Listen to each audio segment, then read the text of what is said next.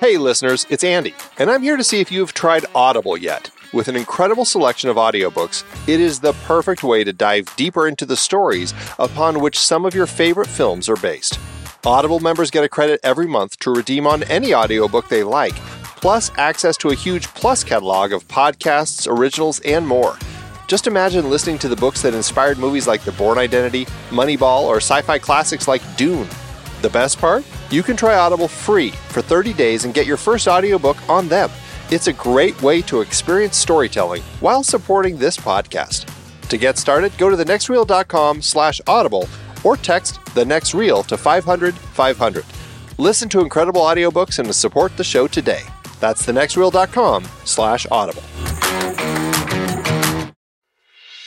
I'm Pete Wright. And I'm Andy Nelson.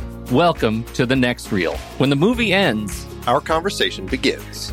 In just a matter of seconds, you're going to hear a classic episode of this show from back in the day when we called ourselves Movies We Like. It took us a while to settle into the show's format, so you'll notice some differences as you listen to these episodes. For instance, it takes us a bit of time to actually get into the conversation about the movie.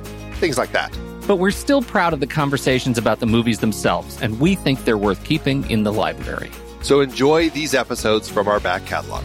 And you can become part of our Discord community, learn more about the show, and find out how you can become a supporting member at thenextreel.com.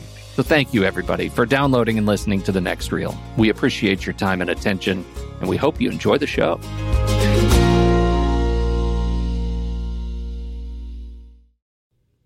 What is it? Tell me what it is. I want to bask in the glory of your it was actually a little chilly today. I think it was only in the about 60s. 60. Yeah. Yeah. Mm-hmm. Yeah. It really, man, I tell you, it was. I pulled my coat around me a little bit and went, woo! Oh, yeah. Snuggled right up. Yeah. Your sleeveless coat, otherwise known as a vest.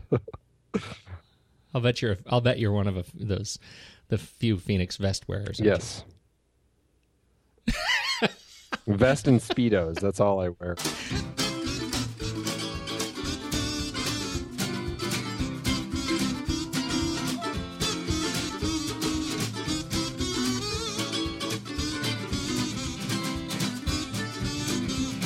We are The Next Reel, everybody. Thank you so much for joining us. We talk about movies and then spoil them heavily. And you can find us at thenextreel.com. You can read the blog stylings of the goodly Steve Sarmento. And you can see all of the hundreds and hundreds and hundreds of hours that Andy and I have spent together over the last several years talking about movies in the regular Next Reel weekly show. So we encourage you to check that out. You can also find links to all of our social platforms, including the jumping over to Letterboxd to see our watch list for 2014. If you want to keep up with the movies that we're talking about when we talk about them, you can find the movies on letterboxd.com/thenextreel. And with that, I'd like to do a graceful toss to Andy for our weekly update on Andy versus the People, the Instagram Pony Prize Guess the Movie Challenge. That's right. It was a good week. You know, it was a good challenge. I threw out the movie Holes, which I think is a fantastic kids film. It is a fantastic kids film. There were a lot of guesses. Lots of guesses. You've seen the movie.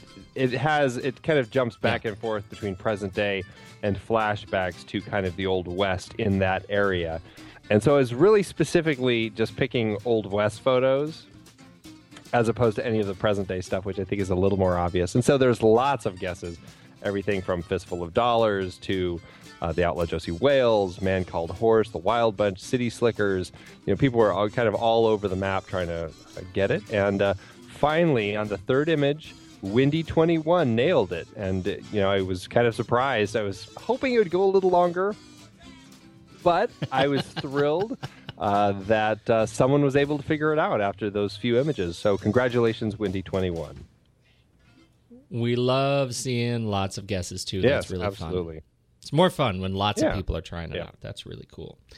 Wendy 21 entered to win the Pony Prize. Which, it's looking more and more like Andy's just going to come to your house and hang out for a few hours. Maybe watch his favorite movie. Maybe sing a new ringtone for you live. A jaunty tune. But I only know 3, so it's got to be one of those.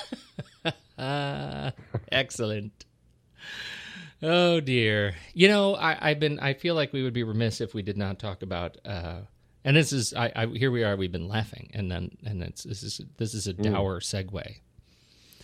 Did you not feel completely kicked in the gut this week? It really was horrible news about Philip Seymour Hoffman.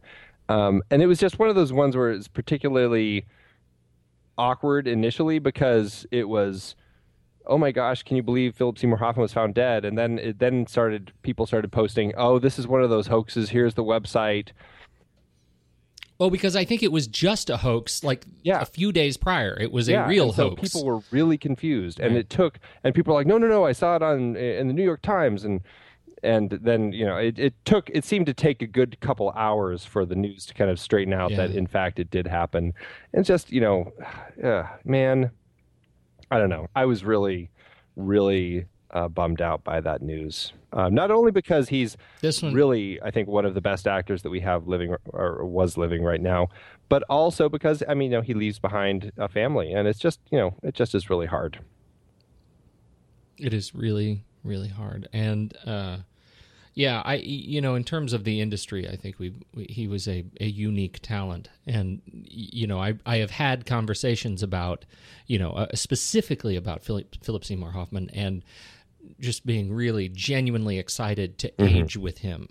Because, and I know you aren't particularly a fan of the film, but I think his performance in Almost Famous and the late night phone conversation about Uncool. What are you talking about? I love that movie. Yes. Oh, you do? Hates it. Who is it that doesn't? Oh, Steve. Yeah, he's right. the one. Okay. Well, good. I'm glad you love it because that sequence, I fell in love with Philip Seymour Hoffman a little bit in that movie. Like really, like that was a fantastic piece. I've seen every one of his films, and there just isn't a one that I can't find something not to love about his work. He was a fantastic talent and a great loss to the industry. But to your point, I am, I think I'm just more aware with each passing day as I grow with my own family, just what an incredible loss that would be personally. So hearts go out to those grieving absolutely. Here. All right.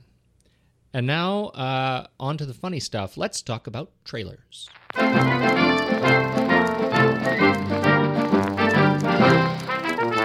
Let's talk about mine first because it is so funny.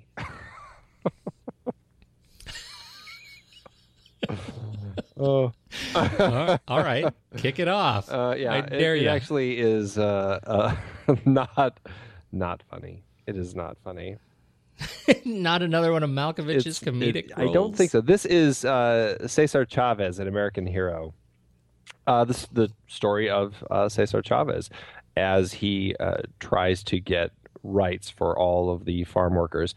And it looks like a great film. Yes, John Malkovich is in it as somebody who is looks like he's kind of trying to help Chavez and his fight. But Michael Pena plays Cesar Chavez. And I got to say, I've always loved Pena. And I think that, I don't know, there's something great about seeing him kind of carrying the film, And I don't know. I'm really excited. It's got Pena in it. It's got Rosario Dawson, America Ferrera, and Malkovich, and it's directed by Diego Luna, which my understanding is this is his directorial debut. And I've always liked him since I've seen him acting in some of his earlier films, and the fact that he's kind of directing this really piques my curiosity, and I'm curious to see what he's going to do with this film.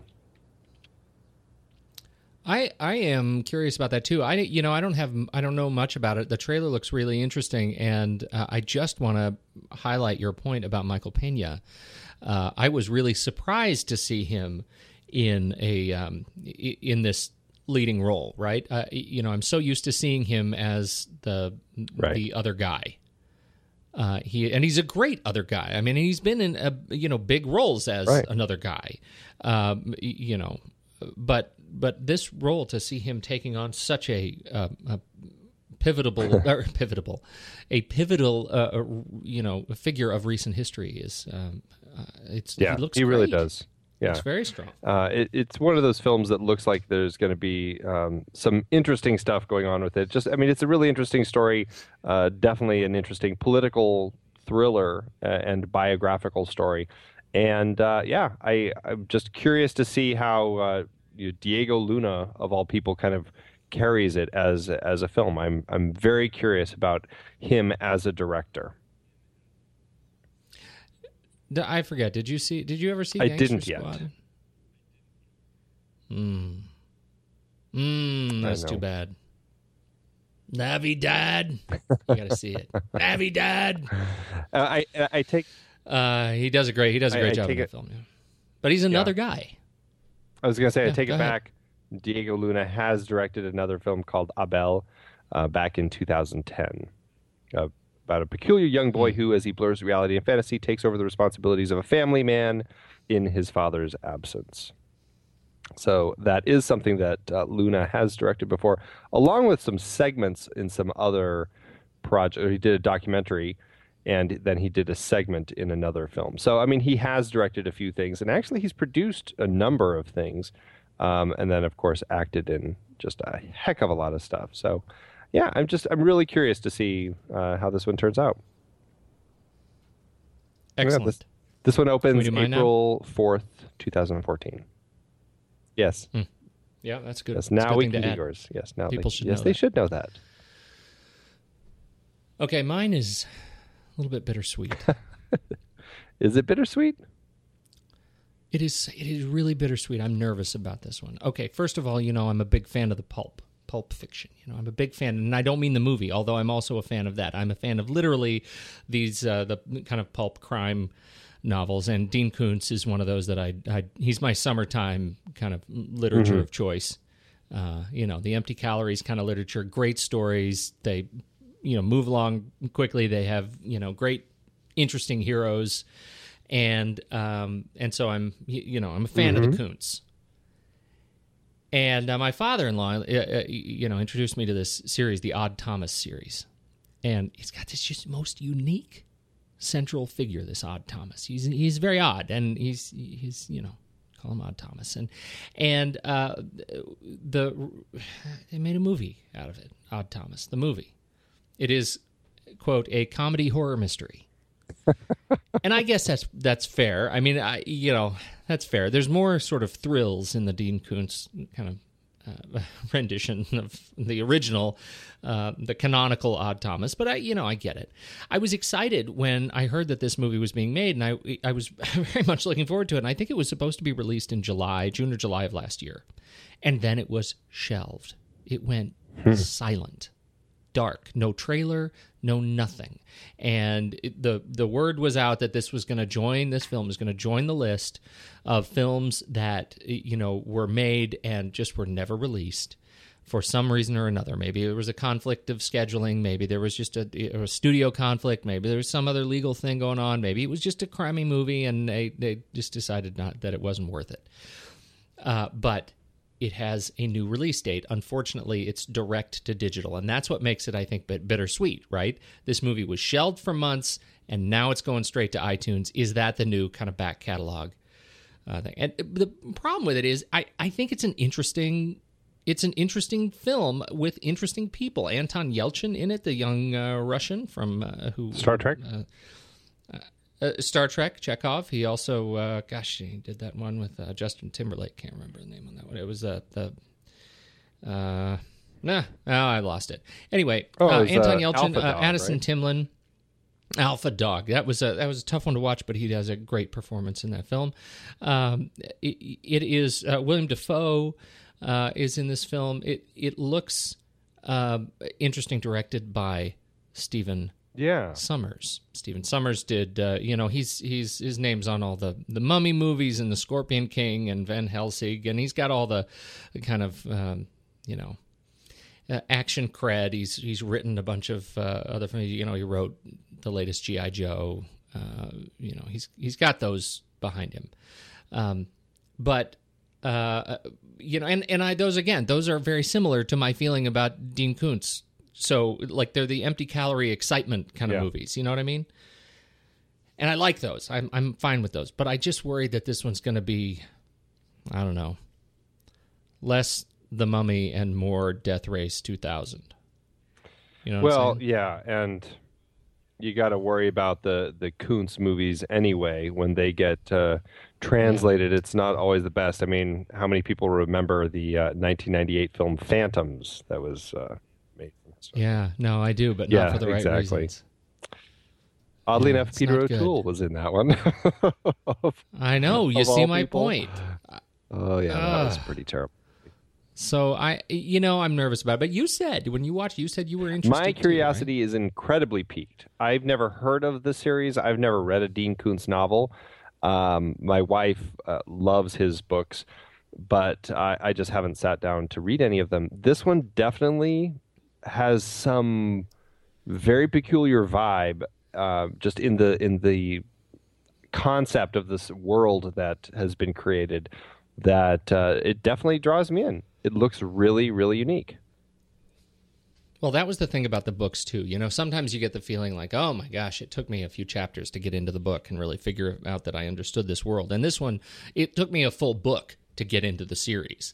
You know, like it was to really sort of buy into his unique abilities. And I really quite like them. I think it's a unique take on this style of how many books are there? So, but it's an actual 20.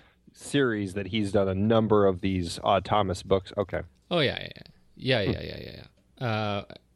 So I'll look it up while you say something. Well, there's go ahead. Wit. There is something really compelling about Yelchin, and this idea that I don't know. There's something weird about this relationship he has with the girl that I think that's what piques my curiosity. It's like he's like, it's almost like he's a supernatural hunter or something like that. And she like works at an ice cream shop, but she's got the little earbud in and is kind of like his handler almost. I don't really understand their relationship, but it really piques my curiosity. And there's something weird about the vibe in it where it's like they met at one of those little,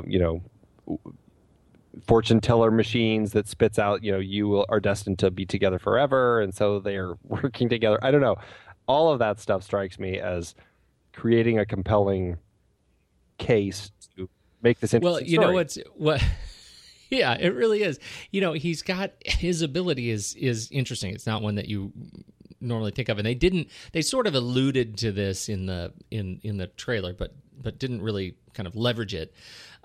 So he can see spirits of the dead, right? That's his thing, and he can make himself like be heard to them, but they can't speak to him, and so he can see them, and they can give him signs, but he can't hear them, and so that adds another layer of complication to like how he interacts with these characters. But he has these sort of partner characters, and they, when he points at Elvis Presley in the trailer, he was, up through the first like 3 or 4 of these books, Elvis was constantly with him. And then it kind of, there were some others. Alfred Hitchcock kind of moved in and out. And so, he has these kind of partners.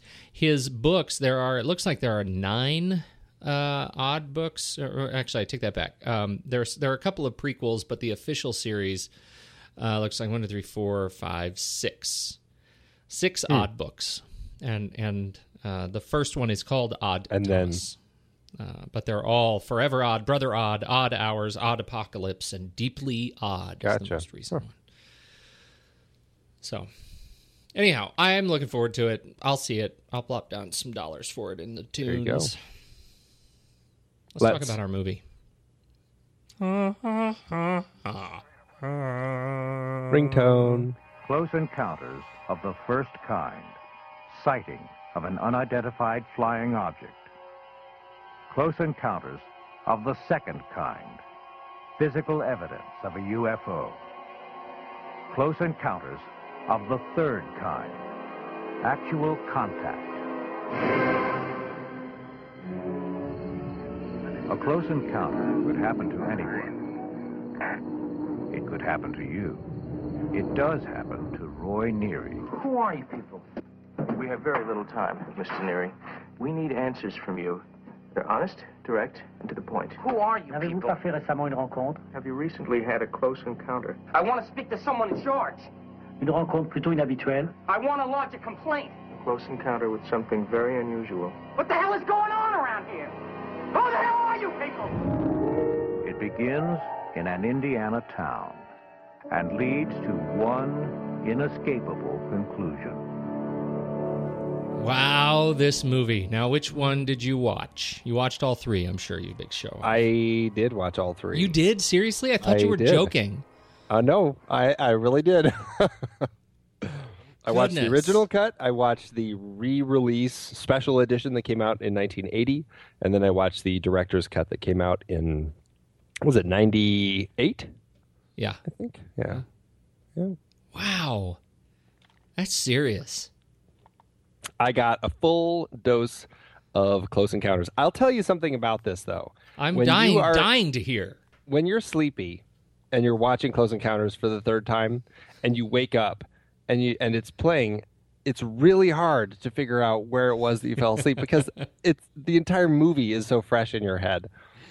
It was a real challenge to go, let's see, did I see this scene? I did, but was it this version that I saw it in? And it was, yeah.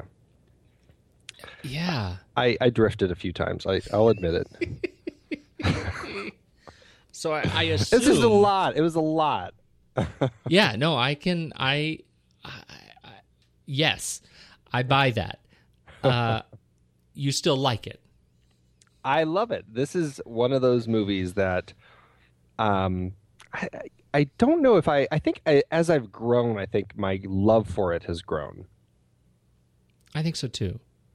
Although I have personal problems with it that I didn't have the last time I watched it. It's been a long time since I watched it.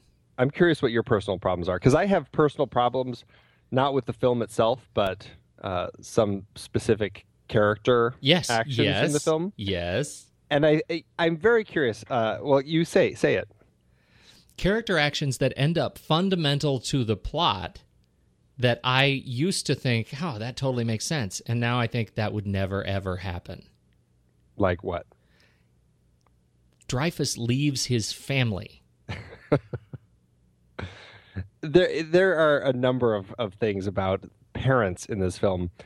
And it's funny because Spielberg has come out and said, this was a film that, of all the films that I've made, dates me the most. When I go back and watch it, it's the film that is made from a very specific point in my life, which for him was, I mean, he was young when he made this, and it definitely was a film that was made by a young person who was in that place where I can't remember if he was married at this point in his life, but he was perfectly willing to just up and leave to go with the aliens at that point in his life, which is why he wrote it this way, where he's just like, hell yeah, I'll get on that ship and go see what's up there in space. And that's the whole point, right? Because that's what I imagine you and I 20 years ago having a very similar conversation. Of course I would do stupid stuff like that. You know, we were living in a dorm. Yeah, right, exactly. Anything is better than where we were living.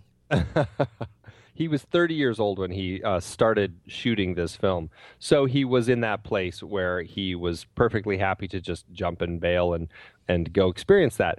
As he's gotten older and he looks back on the film, he's like, there's no way I would ever make that choice. I would never leave my family. I would never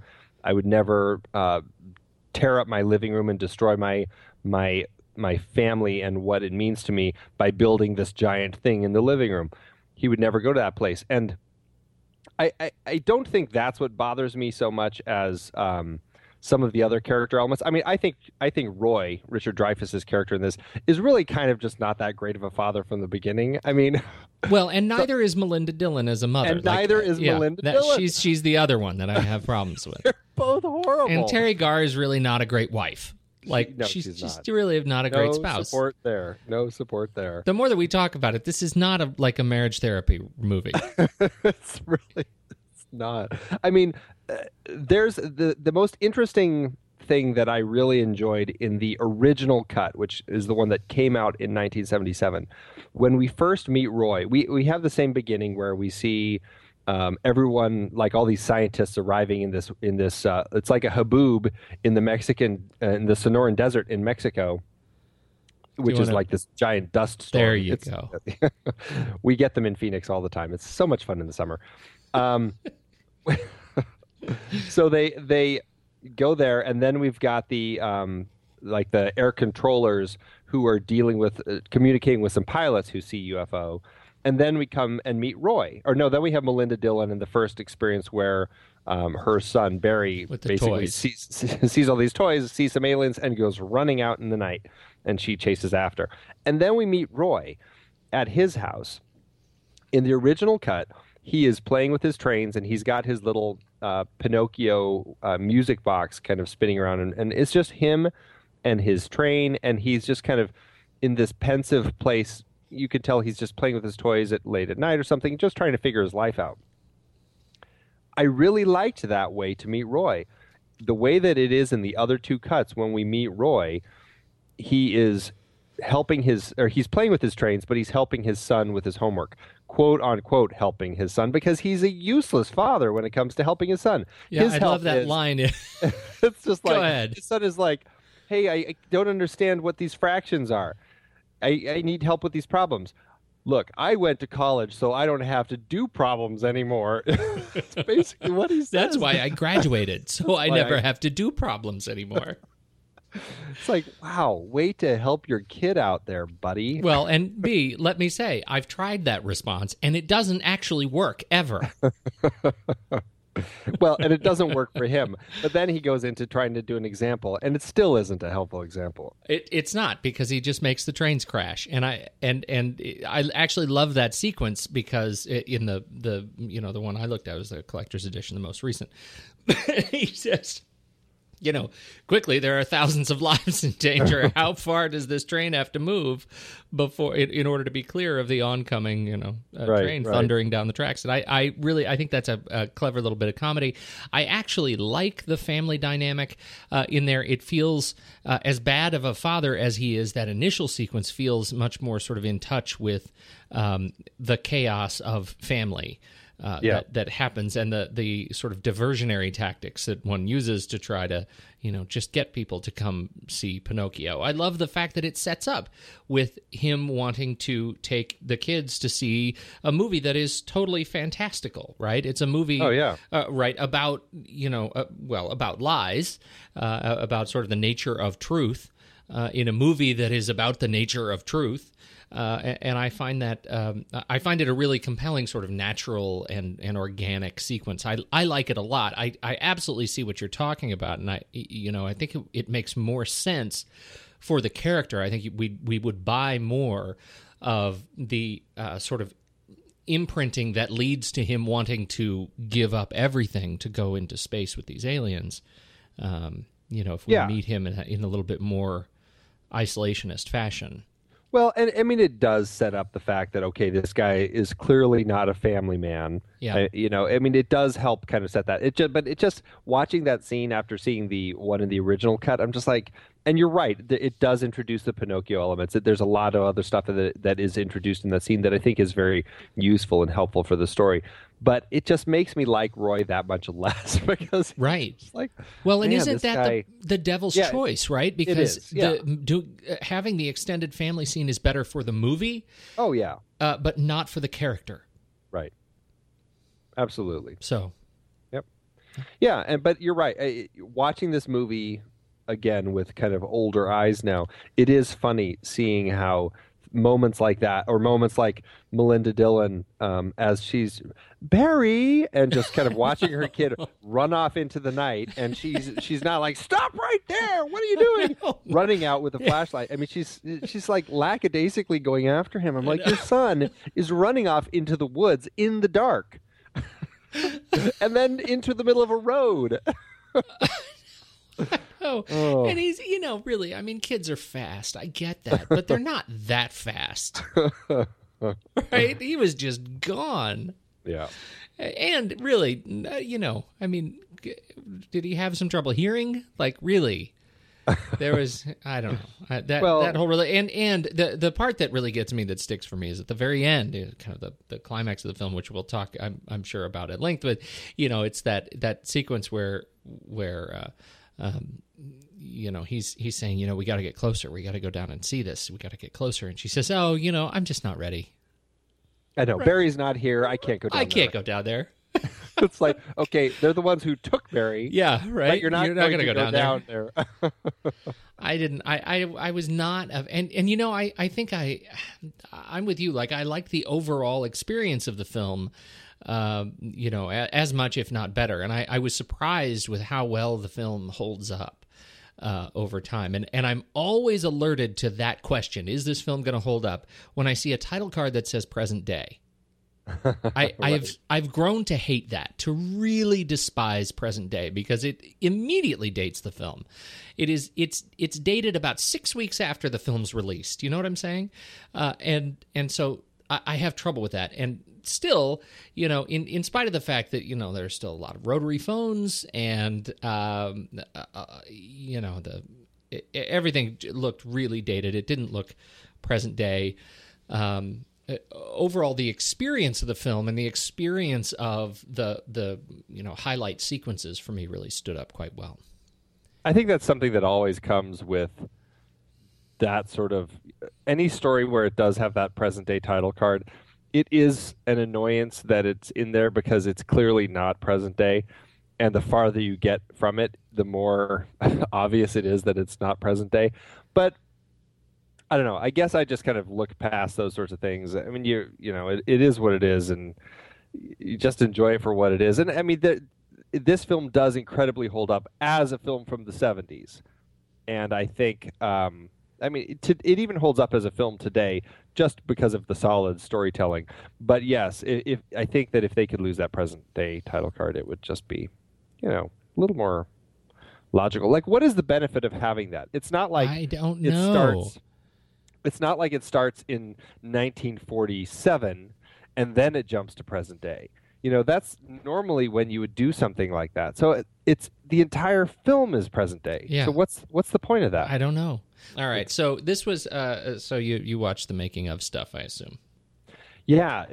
Spielberg is notoriously somebody who does not want to do commentaries. He wants the film to stand out on its own. But he does some wonderful behind the scenes documentaries and stuff. So I loved watching it just sort of come together, and that is one of the nice things about this film in particular, because it's not just Spielberg doing the behind the scenes stuff. It's it's the fact that this movie has been so well documented over the last 30 years. Yeah. As a film, not just as a film in the process of getting made, but getting made and then getting reworked. My twice. Understanding is this is the first time that something like this really happened, where a filmmaker got the opportunity to basically go back, add stuff to their film, rework it a little bit, just a few years later, and basically kind of make a version that he liked better. Well, talk about that. How did that come about? Because it really, the first one happened, fairly close to the original release, and then the next one was, many years later. Yeah, the original cut came out in 1977. This was a deal he had made with Columbia. He had come up with this idea way back in the early 1970s. He started toying around with it, and I think it was early enough where he ran into Michael and Julia Phillips, the two producers who did The Sting and Taxi Driver. And oddly enough, we now have a Michael and Julia Phillips trilogy that we've talked about That's here too funny. on the show. But he kind of pitched the show to them, and I think they were working with Columbia on this or something. And after the success of Jaws, they were like, yes, let's do it. And so Columbia started moving forward with this film, and Michael and Julia were the two producers. And it got to a point as they were in production where Columbia started basically going bankrupt and having all these problems, and the head of Columbia at the time came to Steven and said, look, your film has to come out at November because I'm relying on this film to kind of keep us from having to declare bankruptcy and from the whole company collapsing. And by the way, it's like $18 million over budget from what you told us. Right, exactly. On. There's way too much money being spent. Yeah. We got to stop. So because Spielberg was like, look, I want to keep doing this. I want to add this whole scene with this ship in the Gobi Desert. And they're like, no. He didn't feel he had time to complete the effects the way he wanted to. You know what I think they said? No ship for you. Oh, wow. Very funny. I'm a dork. You are a funny guy. So anyway. So he released it. So he put it together, released it in 1977 in November. And it did gangbusters. It was hugely successful. And it was one of those where it released just L.A. and New York initially for the first month, and then it went wide. And it just made just tons of money. It did so well that Spielberg went back, and now Columbia was, healthier again because this film had kind of saved it from bankruptcy. So he said, "Look, I want to go back and I want to fix it and do it the way that I wanted to do it initially." And they said, "Okay, but you got to give a little. There's got to be something that you're giving to us in order to make it worth it. We want to see inside the ship at the end." And Spielberg never really felt, the way he says it is, he never felt that going inside the ship was something that he should have done. He always felt like that was something that should have been kept for the audience's head to kind of picture it how they wanted to picture it. But he said, I made a deal with the devil, and I agreed to do it because I'd get the rest of the money to go back and do all the other stuff that I wanted to do. So he got to re-edit it and rework it and change scenes and reshoot scenes. He got to go do the whole Gobi Desert scene. And then, of course, he had to shoot this whole ending where you see Roy go into the ship and you see him kind of go up inside and you see all the ships landing and you see all of the little aliens through the windows inside the little ship. And so you get that whole ending now. And that was the first thing when Spielberg decided to do the director's cut in 98. That was the first thing that he excised because he absolutely wanted that out. And so, he got it out and made some other changes in the version that he released as the director's cut in 98. It's interesting how many little changes across the entire film ended up kind of taking place over the whole thing. And interesting, I don't think the lengths vary that much across the three versions. It's like the first one is 135 minutes. The special edition is actually shorter. It's only 132 minutes, even though it has that extra stuff at the end. And then the director's cut is 137 minutes. So it is the longest of the three versions, but they're all within minutes of each other. Mm-hmm. So what, we've talked already about the family stuff. Was there anything else between the three versions that you found was just sort of substantively different? In the special edition, one of the biggest cuts that I felt, I really couldn't figure out why he cut it out, but it was where Roy's family wakes up with Roy kind of freaking out. It's where he's finally just losing it, and he's throwing trees. He's pulling up all the trees and the bushes, and he's throwing dirt through the windows. That whole thing was cut out, and it basically goes from him freaking out in the bathroom to his wife driving away, and the kids are like, "We got to help Daddy. We still got to help Daddy." And I don't know. There's something about it where it sounds to me like. Well, and he's pulling up all the plants, and he's shoveling dirt through the kitchen window, But they cut all of that. They cut all of that in the special edition for 1980. Oh, because in the collector's edition, in the director's some of that is back. All of it is. All of it is. There wasn't extra digging up in the dirt. No. It's just it's all there. But in the special edition, he cut all of that, and he cuts in just as his wife is pulling away and leaving him. Oh, basically. That's lousy. Yeah, and it's just like, what happened to all that? And then it cuts to him inside, and he's got this giant thing, and I can see why, okay, there's a big reveal, he's done this giant thing in his living room, but I don't know, they cut a bunch of that out, and I didn't really understand why. Well, here's the interesting thing about that. Like, the way I had read that and because I didn't watch all three movies, I didn't know the extent of that cut, but I had assumed that they left the plants in, but there was more digging, because I thought, how could they possibly get rid of this point right in the middle of the film, which is a little bit of nice comic relief, right? I mean, we see him coming unhinged, and it's sort of subversively sad, but subversively funny because of what he's doing to his home, and especially after that happens immediately after he's saying, I'm going to be okay, I'm going to be okay. And has sort of a coming to his family. And so I thought that bit was actually really well placed. Yeah, in the film is. Overall. Yeah. It absolutely is. And it was the strangest cut in the special edition that I really was at a loss for why he did it. And so I was really glad that he put that back in the director's cut. How about in the big last 43 minutes? That's Spielberg's final symphony, final movement in this film. It's based on it's built largely on a foundation of music and sound, and it's when we not only do we meet the aliens, that's sort of the big climax, but we see the return of the abductees or the abducted, right? And so we see the 1940s airmen, we see, lots of children and families and people from, wearing all sorts of different era of clothes. And they all come out of the ship, and they're kind of just checked off this giant list that says, hey, look, we found them. The aliens had them all along. That was kind of a weird list to have. And he already has the tape. Just in case all these missing people. Like they totally had been preparing for that. That was a really odd sequence. Was there anything in that last section that you felt was changed, that in any way changed, besides Roy going on the ship? Nothing really changes at that last bit in the end. That really holds true across all three versions. I mean, there's little things like there's a shot of Francois Truffaut that's a little bit longer in the original version. In the special edition, I think really all it was just that whole ending.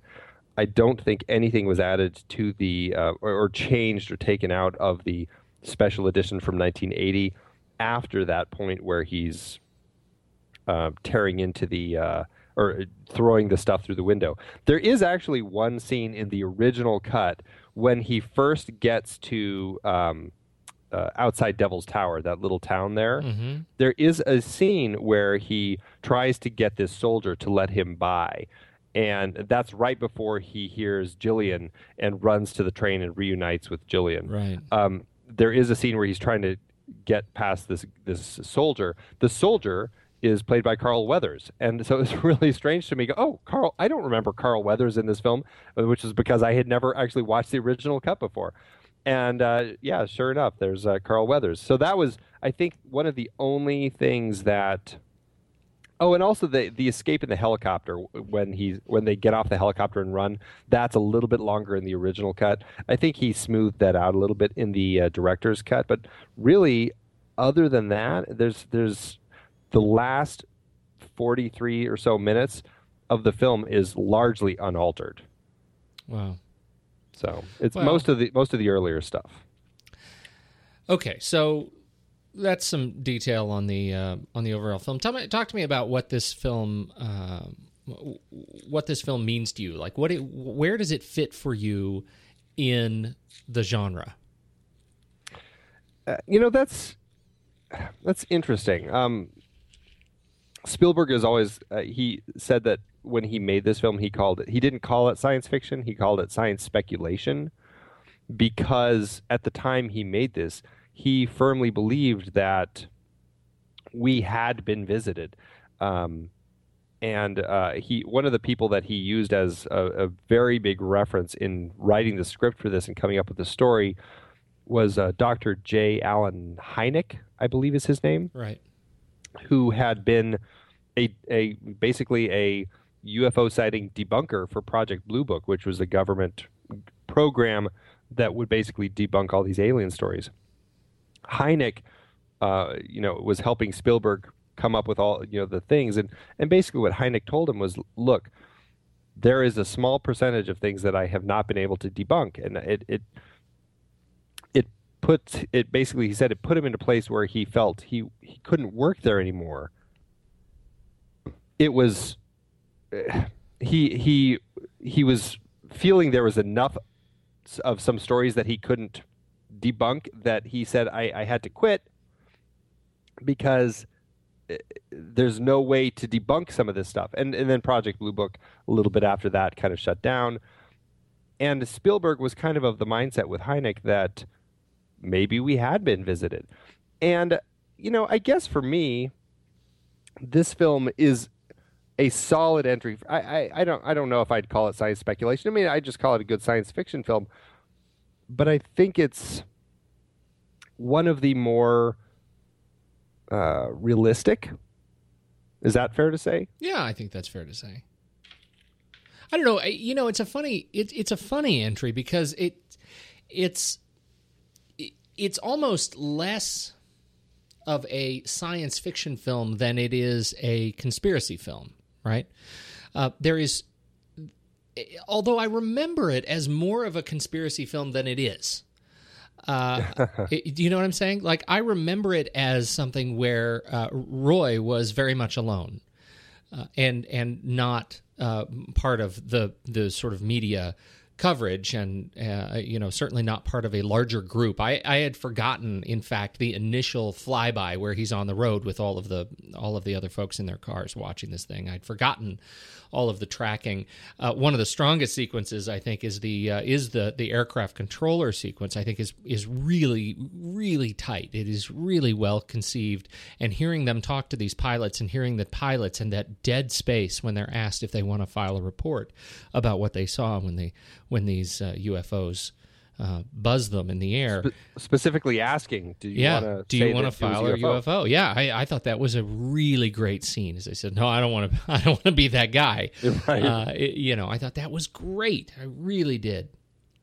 And so, there is a lot of this film that is about sort of the government reaction to it. And there's this great government meeting where all of the players are sitting around one of those great big long tables, and one of the media personalities, uses the typical line, I've been in the media business a long time, and in all my years doing this, I've never seen gotten a car crash or now that an airplane crash, an airplane crash. Yeah, but never been able to film those happen. Yeah. So, right. Why is it so hard to believe that these things could happen? And since then, of course, we now have so many cameras around that we have lots and lots of footage of all those things.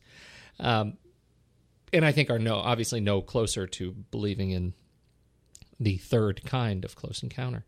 Well, if anything, we're farther from it because there's just so many cameras out there that reports of UFO sightings. I mean, I guess it has actually diminished because there's just so many cameras out there now. Yeah. But what I love about this film in that light is that it dabbles in the conspiracy theory and doesn't go down the darker side, right? It doesn't go down, it doesn't leave me with an overwhelmingly negative feeling about the state. Right, and I use heavy air quotes around the state here. It doesn't leave me thinking that there is somebody who's overtly out to hide something that's obvious. I mean, they clearly have put together infrastructure and pro-science and pro-understanding these creatures. And at the end, this was an invitation to Roy by members of this team to join the red suit guys who had been trained and blessed. They had been blessed by a priest to go on this journey into space with these aliens. And I think that is a decidedly 70s vibe, right? I walked away from that feeling, boy, if that's anything that dates this film positively, I felt like that sequence is it. And as Roy is selected, you actually have a member of the science team saying, "I envy you," that sort of playful spirit. I really liked the way the film wraps up in that way, and I think that's the overall feeling about the film that I get that takes me out of the experience of the minute family character issues that I have. Yeah, it's easy by the time you get to that point to kind of forget and put all the worries about the family stuff behind you and just focus on Roy and this journey that he's going to take, for mankind, I guess you could say. But there is something very invigorating about this story that is filled so positively in a time when we had Watergate, Vietnam. There's all this stuff up to this point. I think most of the alien films that were out there were scary aliens, Right. Except for maybe like the Day the Earth Stood Still. But for the most part, they weren't like these benevolent, kind creatures that would come down to be our friends. They were more of the scary kind, the giant brain on their head, the Right. laser eyes and stuff like that. And coming at the time in the 70s when this did, it was a very interesting idea to promote this idea of, welcoming that curiosity. Right. Guess And- what? They might be peaceful. Yeah. And I do find that just a really nice story.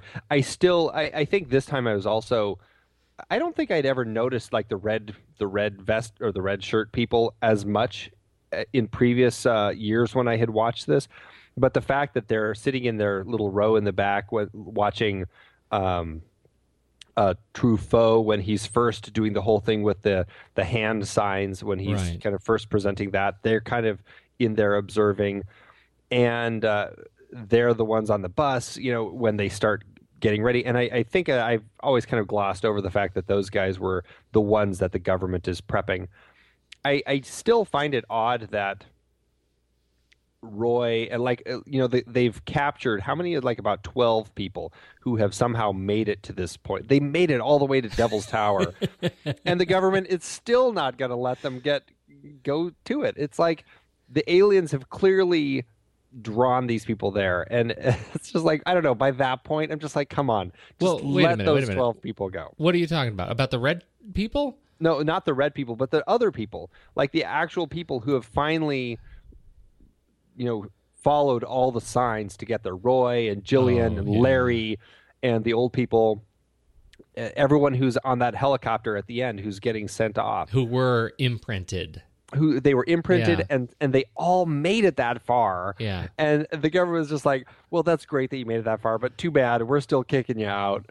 Yeah. I don't know. It's just like, God, they're so close. They made it. I mean, what harm is there going to be? I mean, in a film with so much benevolence up to that point, Yeah, that seemed a little bit heavy-handed. Yeah. like, come on. And it's that thrilling end to get Roy and Jillian there finally, I guess. But it's just one of those little things. But I'm like, and even Truffaut, it's like, they belong here more than we. He knows that they should be there. So, Huh. oh well. So, having watched all three of these films, and then we'll talk about I want to talk about the effects and the music, but I want to get your opinion of these three. If you have never seen it or you haven't seen it in many years, and you have a choice between the three, but you're not going to watch all three of them, which one would you recommend people watch? I would just say watch the director's cut. I mean, watching them all, I think it has all of the stuff in it that I like. And I had never seen the original cut until just now, and I was missing the boat. I really like the scene with the giant Where they find the ship. tanker in the desert. And I mean, I grew up with the seeing Roy go into the ship at the end, from the inside, seeing the inside of the ship. I like not seeing that. And so, I don't know. I like the way that everything is told better in the director's cut. I think Spielberg, by the time he re-put it together that third time, did it in a way where he kept all the good stuff and cut out the stuff that wasn't necessary. And I think that's the strongest of the cuts. So I would just say watch the most recent one. Excellent. I agree. As somebody who watched Who only that one. watched that one. Okay, let's talk about the effects, can we? Yes. Lots So- of great effects in this. Yes, yes, there were a lot of great effects in this. The effects were done by what's his name? Douglas Trumbull. Trumbull. Douglas Trumbull. It was right there. was right there on the tip of my tongue. Now, Douglas Trumbull, the story that struck me that I thought was really interesting, the story that struck me was Douglas Trumbull also worked on 2001. Mm-hmm. And as I understand it, they worked really hard to get aliens in 2001, to really have aliens. And one version of the aliens they had actually had only one hole in it. And it was a hole that took in food and pooped out of it and spoke out of it and breathed out of it. It was the uni hole, and it did everything for the alien. And that was one that they were excited about, but seemed like it would gross people out. You think? So they didn't use that one. So they went with lots and lots of versions of aliens, and they never got one that they liked as a team. And so here we come. Douglas Trumbull comes back. They got rid of all the aliens. Now the aliens were just suggestions of intelligence in 2001, which I think in that film actually works much, much better. I think it would have been diminished if we'd seen aliens. Mm-hmm. And now we come to this film, and we actually have aliens. So my question for you, sir, is do you think he nailed aliens? Well, Douglas Trumbull, he was the visual effects supervisor on this, but he was actually not in charge of the aliens. It was Carlo Rambaldi who did the aliens for the film. But Douglas Trumbull still, as the visual effects supervisor, still worked with Carlo to kind of get him right. I do like what they did with the aliens in the version that we see. I mean, there's three different...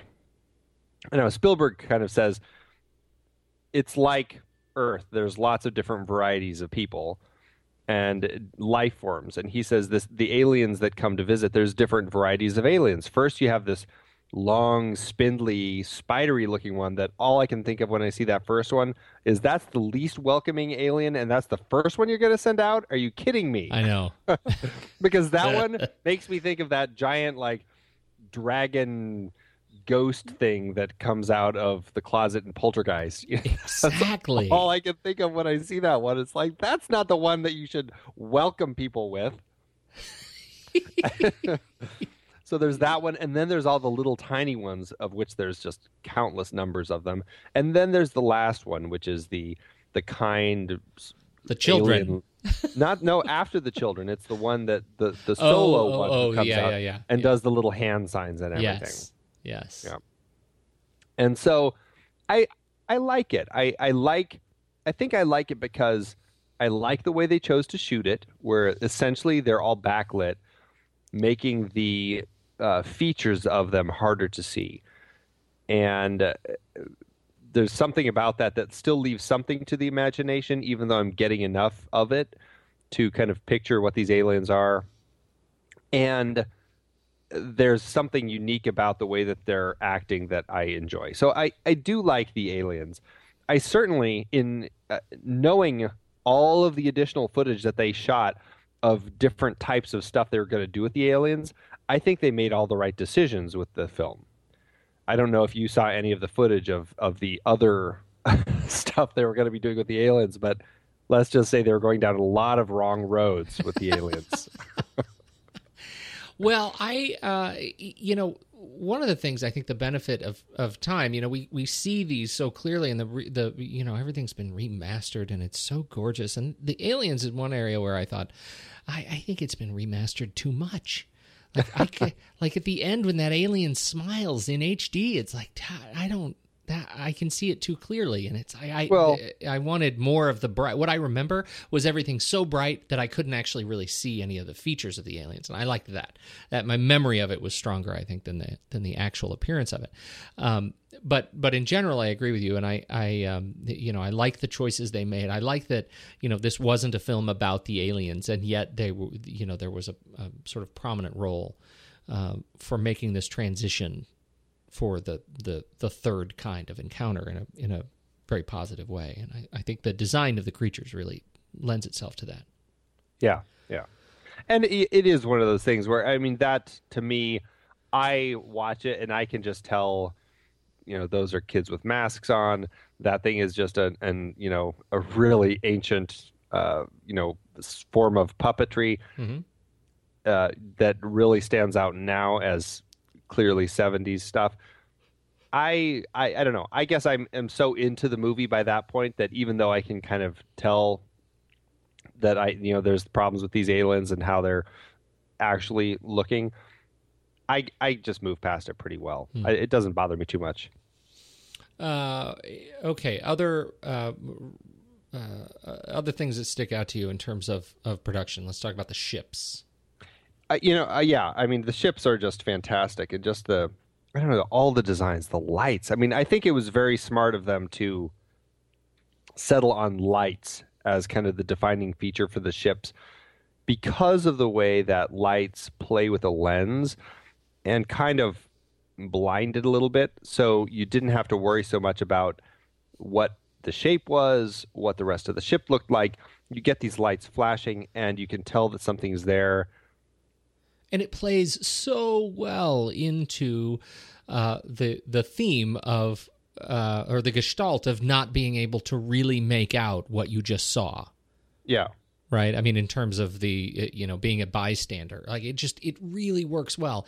And then I think the final reveal, like it builds up so nicely to that final reveal where we go from, lights dancing in the sky and a whole lot of lens flare to being able to see this, like this essentially this refinery drop from the clouds, over Devil's Tower.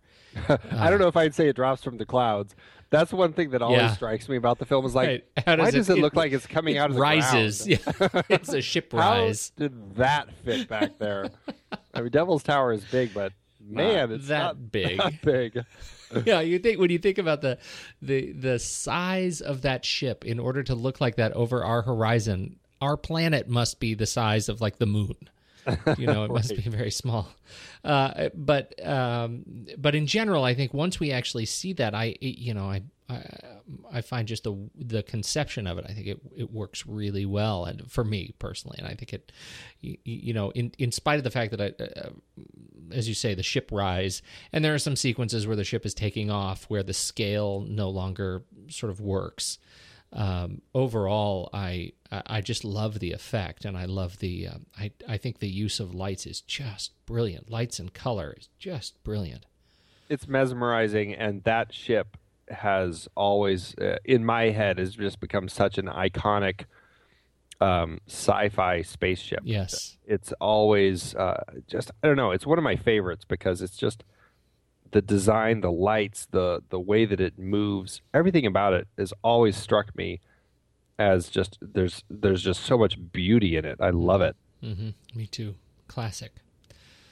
What else? Well, I guess that's really it. As far, I mean, we could talk about the ships, the lights, the effects. I mean, we could literally probably talk about that for hours because there's just so much stuff going on in this film. And all of the people involved, I mean, aside from Douglas Trumbull and Carlo Rambaldi, I mean, Dennis Muren was working on this. Yeah, Dennis Muren, Ralph McQuarrie. Yeah, right. Roy Arbogast, a great physical effects guy. I mean, just there's lots of big names. Joe Alves, the production designer. Lots of people who are big names in that world and have been for a while. We're all like working on this, and so it's just very exciting to have all of these people together working on this great film. Absolutely. So where do you want to go from here? You want to talk about music? Or music, cinematography, music cast, cinematography. All right. I mean, all that stuff. All right. Let's talk about music just briefly. Yeah. I mean, briefly, just acknowledging the fact that I think it was a very smart decision to tell a story about. This is why I guess I said earlier that this kind of real sense of this story. There's something about the smartness, I think, of telling a story about communicating with another. With aliens, another life form that comes to Earth, because we don't speak the same language, obviously, but finding a way to speak math and using music to speak math.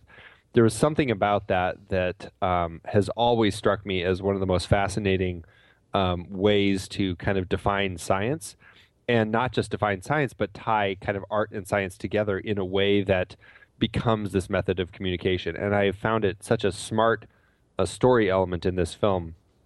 And I think Spielberg and John Williams, who just I think this is one of my favorite scores of his, really, I mean, I know they struggled trying to come up with the 5-note signature key that would be kind of the communication, the main point of communication in the film.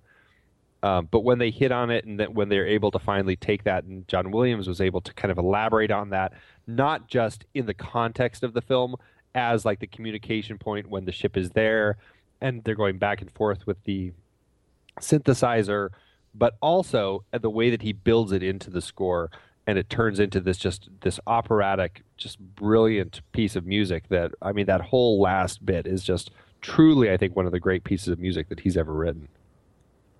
Yeah, I sort of agree. I don't agree that this is one of his best scores. For me, I find it really an excellent sketch of many of the other scores that he's done that I like better.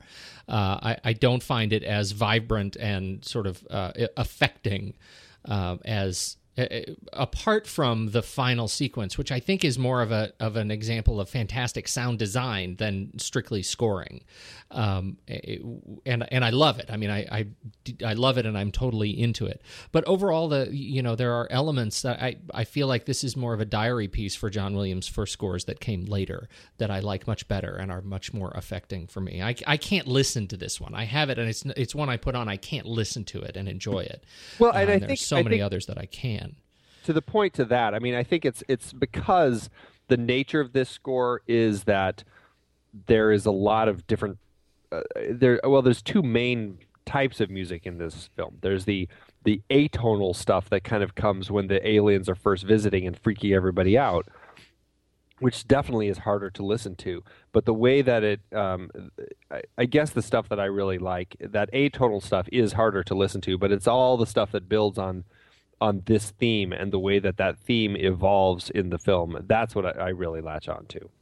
And that's why I like it. It's not as, you don't have like, I mean, Star Wars, you don't have 5 different themes that you could hum just out of that film. It's not quite like that type of a score. But for me, I feel that it's a little more of I guess I would say it's more of a mature score is the way that I see it. It's something that really fits in the context of the film really well. And you're right, it may not be something that is easy to sit and listen to on its own.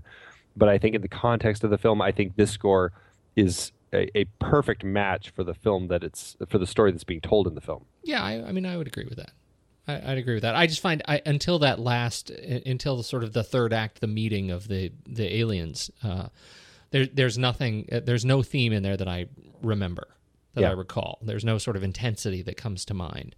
And yet I hear little snippets of, man, do I hear snippets of Indiana Jones. Man, do I ever hear snippets of Jurassic Park. But anyway, so that's me on John Williams. I don't need to belabor that one. Well, go ahead. He's one of my J's. I know he is. He's very much one of your J's. Yes, he is. Vilmos Zsigmond. Yeah. Talk to me about Vilmos Zsigmond. I don't know if this was an interesting experience for me watching this film so many times. I mean, the Blu-ray is completely just gorgeous, but and I don't know if it's because they shot it anamorphic or what, but I noticed a lot more softness in shots than I had noticed in the past. Yeah. And I was just like, gosh, that's weird that there's so much of that going on throughout this film. And I know that there was a lot of stuff they had to do in order to make all the effects shots work. Like they had to shoot everything that was an effects shot. Basically, they had to shoot in 65 millimeter because when they would integrate the two shots or the elements of the real footage of the people with the effects shots, it downgrades the footage. So they'd have to shoot the effects bigger so that when they put all this stuff together, and then they brought it back down to 35 millimeter anamorphic, the quality of the effects shots matched the quality of the other stuff. I don't know if that's why some of the shots look worse than others, but some of them aren't effects shots, so I guess it can't always be that. So I don't know. It's just one of those things where I was looking at it, I'm like, gosh, how did that get by? Yeah, it strikes me strange that some of these shots are a little fuzzy, and maybe that's why this, he didn't work with Spielberg again after this. Maybe Spielberg was, wondering why so many of the shots were slightly fuzzy too. Right. Have we done any other Vilmos Zsigmond Spielberg? Have we done any other films of his? I can't. I mean, because there are other films of his that he's obviously a prolific cinematographer. And he's been doing this for a while, long time, and some films that we've talked about doing. We've talked about doing Blowout. We've Deer Hunter is a favorite of mine. I did that right after Close Encounters. But even leading up to Deliverance, The Long Goodbye, he's prolific work, and yet this film strikes me as.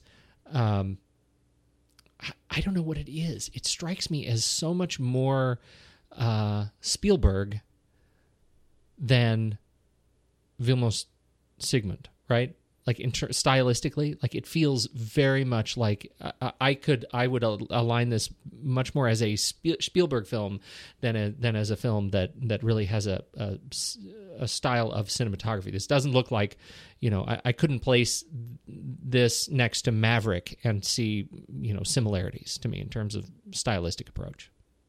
If anything, this one strikes me as definitely a film of the 70s. There's something about the I don't know, just the feel of it, and maybe it's just the film stock from back then. Maybe that's all it is, but it does seem to me that it has kind of that sort of vibe. And I mean, I really like the look. I like the way all of it kind of plays out, but to me, it does seem. I think you're right. It definitely does feel like there's a little more Spielberg in there than maybe. More of that Vilmos Zsigmond look, and maybe it's. I mean, he had been doing this since the 50s, really, 50s and 60s. Maybe he was, still kind of working with some of these people like Robert Altman and stuff, where there that a little more of that independent, kind of that 70s vibe going on. Yeah. So the director just kind of maybe just, I mean, it really does fall down to the director and what he really wants out of it. So, I mean, he's just doing what Spielberg wants him to, I guess, right? But, well, he is, but yeah, I think that's it is a testament, I think, to the sort of control of the Spielberg control, because for me this film is not so much 70s as it is, I could look at this, I look next to Empire of the Sun, and I look next to Jurassic Park and Schindler's List and Saving Private Ryan, and the way they use height in this film, in terms of the way they use these dolly shots and these crane shots to give us this sense of perspective, from looking up, being on the ground, looking up at the sky and looking up at the bodies of the actors as they're moving by, to looking down from, as we're getting this perspective, I think, of the aliens, and moving so adeptly and through the action of a particular sequence, I think they do really, really well. In particular, these backlighting shots, right? I mean, God, the quintessential shot from this film when Barry opens the door and there's that fiery red light, right?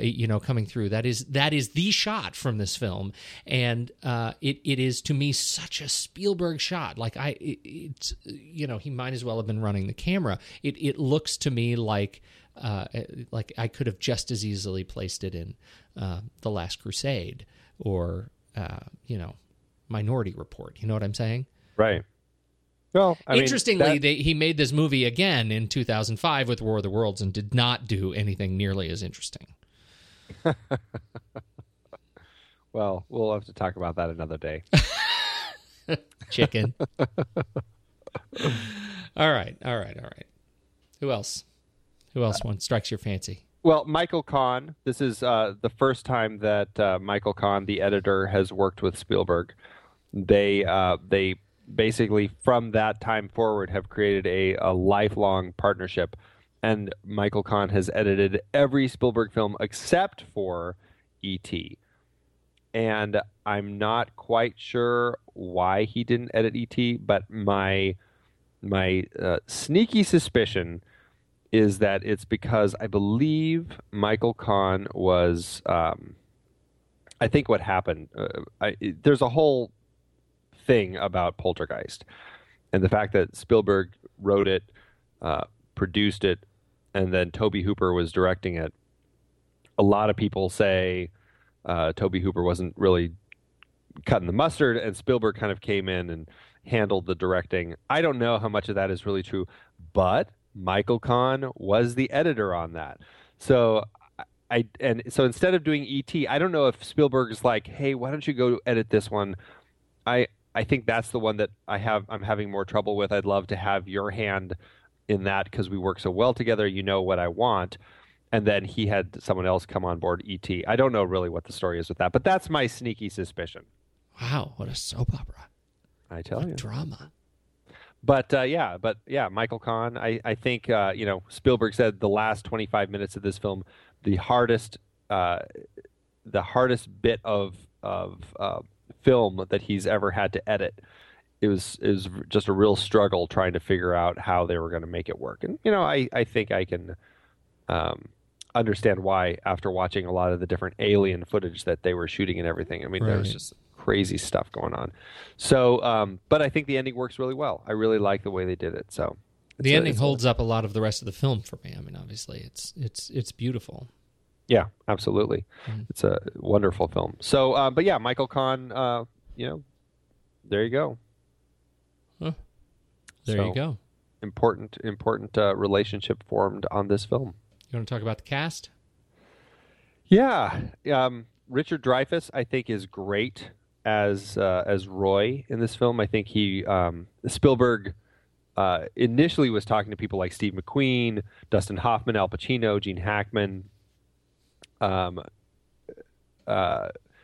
Dreyfuss, who we talked about on Jaws, kept bugging Spielberg, saying, you need to cast me, and Spielberg's like, yeah, you're not quite right. This was when they were on Jaws, and he could only see him as Hooper at that point. And then finally, Richard Dreyfuss said, you need to cast somebody who is more like a child, who's closer to their childhood than they are their adulthood. And when he said that, it triggered something in Spielberg, who acknowledged him as, that's exactly right, you're the guy to do it. And that's what triggered him to cast Richard Dreyfuss. And I think Richard Dreyfuss is perfect as this guy who is not meant to be a father, not meant to be a family man.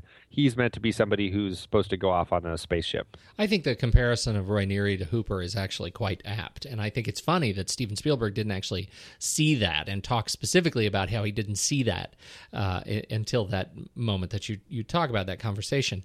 The idea that I see those same characteristics, that same sort of eagerness to explore and to be in that sort of childlike awe.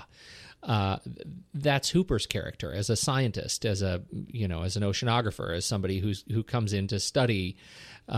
He is so, excited about the idea of this shark in a really giddy, youthful way, just as he is excited about the idea of what's out there and learning what's out there. I have to see if this is really happening. But I don't think he's excited and giddy in this film. I think, if anything, Hooper fits more with the Lacombe character, Francois Truffaut's character. He's the one who kind of has that childish excitement about something big is happening, and I get to be kind of the guy who's going to be behind the whole discovery. We don't ever see Francois Truffaut playing with mud. Well, that's true. That is true. But man, does he look like the perfect guy who I want to be like my uncle or something. I totally agree with that. I absolutely agree with that. Okay. He's great. I have a problem with Melinda Dillon. I love Melinda Dillon. I don't have a problem with her in this. I just have a problem with the character.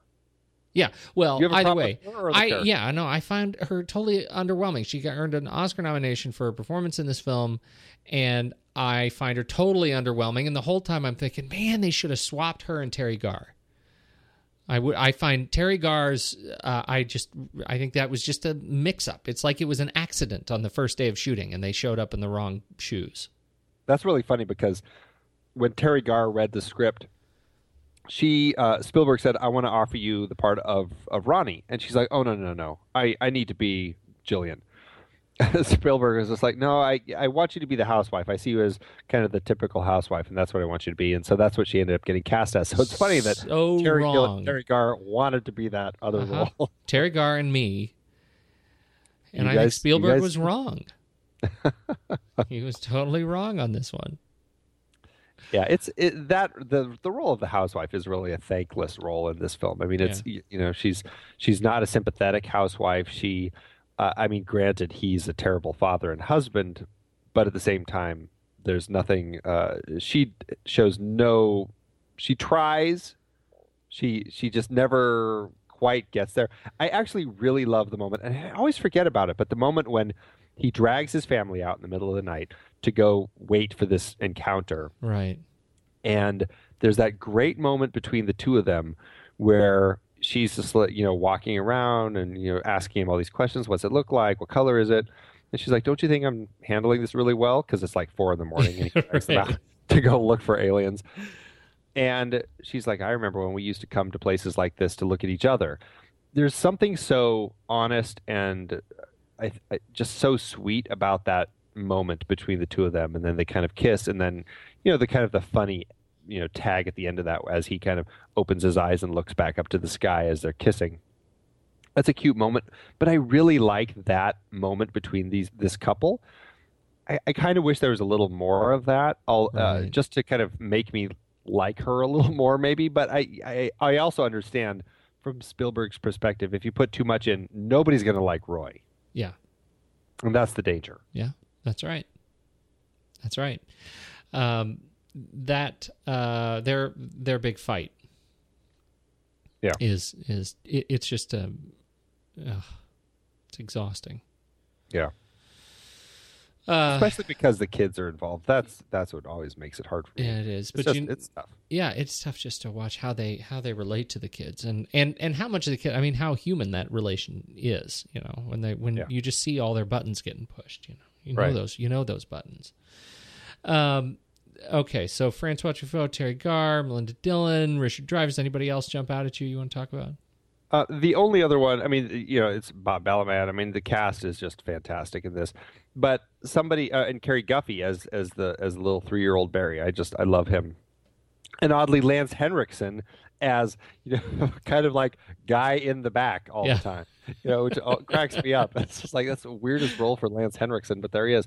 But the one that stands out that no one ever talks about, but he stands out every time I watch it, is Roberts Blossom playing the kind of freako alien guy who's sitting on the hill playing his harmonica or whatever he's doing. Yes. And, he's I saw Bigfoot guy. once. Yeah, he's great in this. And he's like the perfect guy that you don't want to be on your side when you see an alien. And so he's so great in that role. And I didn't even realize it until later, but he was the old guy in Home Alone. He's the the guy, the old scary neighbor. Yeah, right. Who he kind of who Kevin befriends. Yep. And I didn't recognize him right away, but I was like, oh my gosh, that's the old man Marley. So that's awesome. A little bit, yeah. We've been talking about this movie for a long time. No, I think we could talk about it for much longer. Could. What are your final things? Do you have final things? I have pages of final things. I think. I think what I would just say is this is just an absolutely fantastic movie. I really love it, and it's a film that is worth spending time with. How's that? That was pretty good. You didn't even give me a chance to drink. Yeah, I will say, can I just tell you a little obsession that I had? Oh, you know how I live for these. I was really curious because I was plugging the numbers in, as I do every week, trying to see how this movie did in relation to all of our other movies. This movie did really well for itself. It came out in 1977. Now, granted, the numbers for this do have some of the re-release profits figured into it. Yeah. But even with that, I don't think it would have really changed it that much. This movie jumped all the way up to, when you figure adjusted profit and adjusted profit per finished minute in particular, this has become the number 2 film on our list. Just behind Jaws, just before Raiders of the Lost Ark. So Spielberg now, on our list of films that we've talked about, holds the top 3 spots when you adjust for inflation. If you don't adjust for inflation, Kingdom of the Crystal Skull is still number 1. Jaws, Raiders, Temple of Doom, and then you've got Bourne Ultimatum in 7, and then Close Encounters is number 7. If you don't adjust for inflation, he's the top 4. He's the top 4, and then he's also 7 and 8. Close Encounters and Last Crusade. So Wow. of the top 10 films, not adjusted. But of course, once you adjust it, it still is Jaws, Close Encounters, Raiders, Temple of Doom, Crystal Skull, Last Crusade. They're all still in the top 10. So Wow. this piqued my curiosity, and I decided, I wonder, I should do this for all of Spielberg's films. And so I created a new tab on our movie cost per minute breakdown. I put in all 27 of Steven Spielberg's films that his full theatrical film. So Duel is not on here. Twilight Zone, the movie, is not on here. But everything that is a full theatrical film, they're all on here. So his 2 top grossing films, when you look at profit per finished minute, or just profit, period, are E.T. and Jaws. Those 2 are like neck and neck as far as how profitable those 2 are Okay. when adjusted. Below that is Jurassic Park, Okay. and then Close Encounters, All right. The Lost World, Raiders of the Lost Ark, Indiana Jones and the Temple of Doom, then Kingdom of the Crystal Skull, War of the Worlds, and then Last Crusade. Those are his top 10. How Now- did Crystal Skull make that much? I don't know. That one just... Nerds. You carry shame, nerds. So of his 27 films, do you think that he's made a film that has lost money? That has lost money. I want to say no, but I have a feeling you're going to trick me. Because he did make one that lost money. What? It is Empire of the Sun. No way. That film, it cost $35 million to make, and then it only grossed a total of $22.2 million. Wow, that makes me sad. I know. It's a fantastic film. It certainly deserves a better reception than it got. But everything else, even if it made very little money, like Amistad or Sugarland Express, Munich Warhorse, Always, those all still ended up making little bits of money. Well, and so here we are. So I just brought up your tab too. And you can find this tab if you go to the website and click on the extras menu. You can jump to the cost per minute breakdown. You'll find the Steven Spielberg cost per minute. And I just opened it up. And I mean, you say, oh, they made a little bit of money, but, you know, Munich made $45 million. Yeah, right. I mean, they still made a heck of a lot of money. Yeah. Yeah, it's really just like it looks like It's when- Amistad and It's Sugarland when you Express. compare it to E.T. that made $1.8 billion. Right, exactly. That's the difference. That is the difference. Wow. Yeah, he's an interesting director who holds a lot of weight. If you go through the release dates of all of his movies, every one of them was either released in May, June, or July. So he's got like the peak summer months, Yeah. or November, December. In fact, December, I should say, except for Close Encounters, which was November. The only one that falls outside of that is his first film, Sugarland Express, which was a March release. So he's definitely somebody who is tapped into the market and has the ability to say, I want my films released either summer or award season. Wow. That's a lot of juice. Yep. I think we should probably rank it. Let's do it. If you head over to flickchart.com/thenextreel, you will find our stack rankings of all of the films that we've talked about to date. And you can see, you can friend us over there and see how our films line up with your own ratings. What do we think? Let's do it. We got it. Close Encounters or Gattaca. It's totally Close Encounters. Yeah, that's Close Encounters. Close Encounters or Fargo. Oh, Close Encounters. Close Encounters or All the President's Men? All the President's Men. I know. That's a really hard one. You know, I do love me some Awesome President's Men. I know you do. I know. I think I just said Awesome Presidents. Also, There's some presidents and they have men. all Definitely, it's a President's different. Men. It's a different genre. This I don't know, man. I don't know. It might be Close Encounters for me.